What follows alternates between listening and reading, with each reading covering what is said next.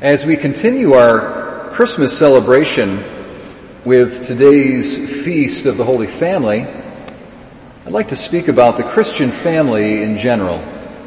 And in particular, I'd like to talk about how the Eucharist is of central importance to it.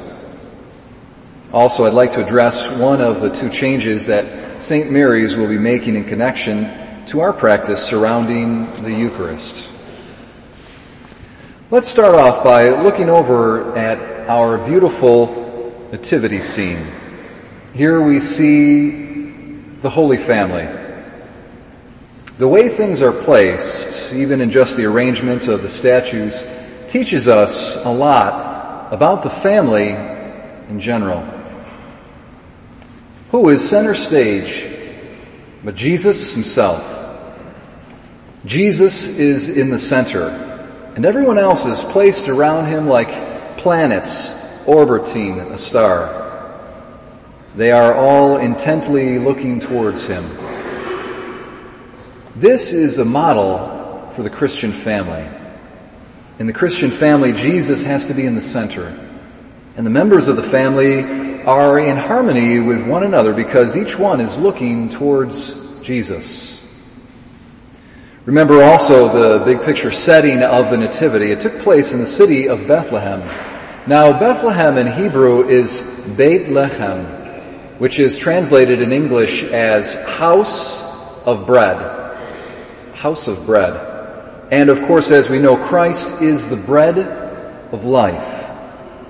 And we see him there. He's lying in a manger, which is a trough in which is placed food for animals. So the nativity scene is Eucharistic. Jesus, in his identity as the bread of life, as the Eucharist, is the center of the Holy Family. This is an example for us in our family lives and how central the Eucharist should be for our families. Now, why should the Eucharist be central to the Christian family? In our tradition, just as baptism is called the sacrament of faith, so the Eucharist is called the sacrament of love. The sacrament of love. Kind of sounds like the sacrament of matrimony, doesn't it? There is a very deep connection between the Eucharist and marriage. The Eucharist is the sign of the covenantal love between Christ and the church, the spousal love between Christ and the church. And that love is indissoluble. It can never be broken. It can never be broken because Christ is always faithful to his promises. But for Christians, the sacramental marriage bond is also indissoluble. Christ restored the natural institution of marriage to its original purity, and then he elevated it to a sacrament, a sign of his love for us and a means of supernatural grace. The power of Christ's indissoluble love given to us in the Eucharist feeds and nourishes the indissoluble marriage bond of the Christian couple. And it enables them to weather the storms of marital and family stress. Now, as we all know, marriage and family aren't easy. Spouses can differ on money matters, on how to raise children. There can be differences of communication styles that put stress on the relationship. Then there are economic constraints and pressures, time management issues, conflict over in-laws, sudden misfortunes such as accidents, hospitalization, sickness. And as the children grow up and develop their own lives, all their problems become mom and dad's problems. Marriage and family are not easy. But Christ teaches us that none of these inevitable problems are reasons to give up on marriage and family.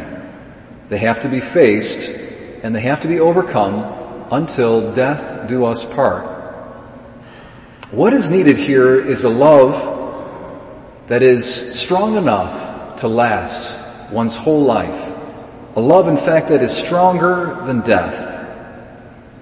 A sacrificial love. And the theme of sacrifice is very evident in our scriptural readings today. In our first reading, Samuel is dedicated permanently, as long as he lives, to the temple. What is the temple, though, but the place of sacrifice? And then in our gospel, we have Jesus, who has been spending all his time in the temple.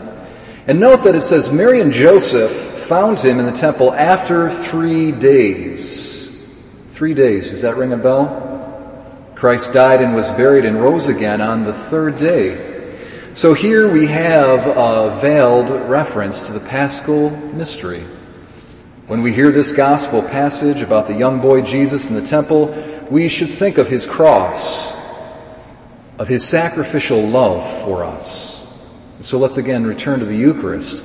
The love supernaturally imparted to spouses and the family by the Eucharist is a permanent and unbreakable love. It's also a sacrificial love, because the Eucharist is a representation of Christ's sacrificial death on the cross. The Eucharist is thus the source of strength for couples and families whose health and success depends on the spirit of self-sacrifice. Now let me transition to some of these changes in our practices surrounding the Eucharist. Thus far, the natural family has been the topic of our homily, but we can't forget that there is a larger supernatural family into which our natural families are called to be integrated.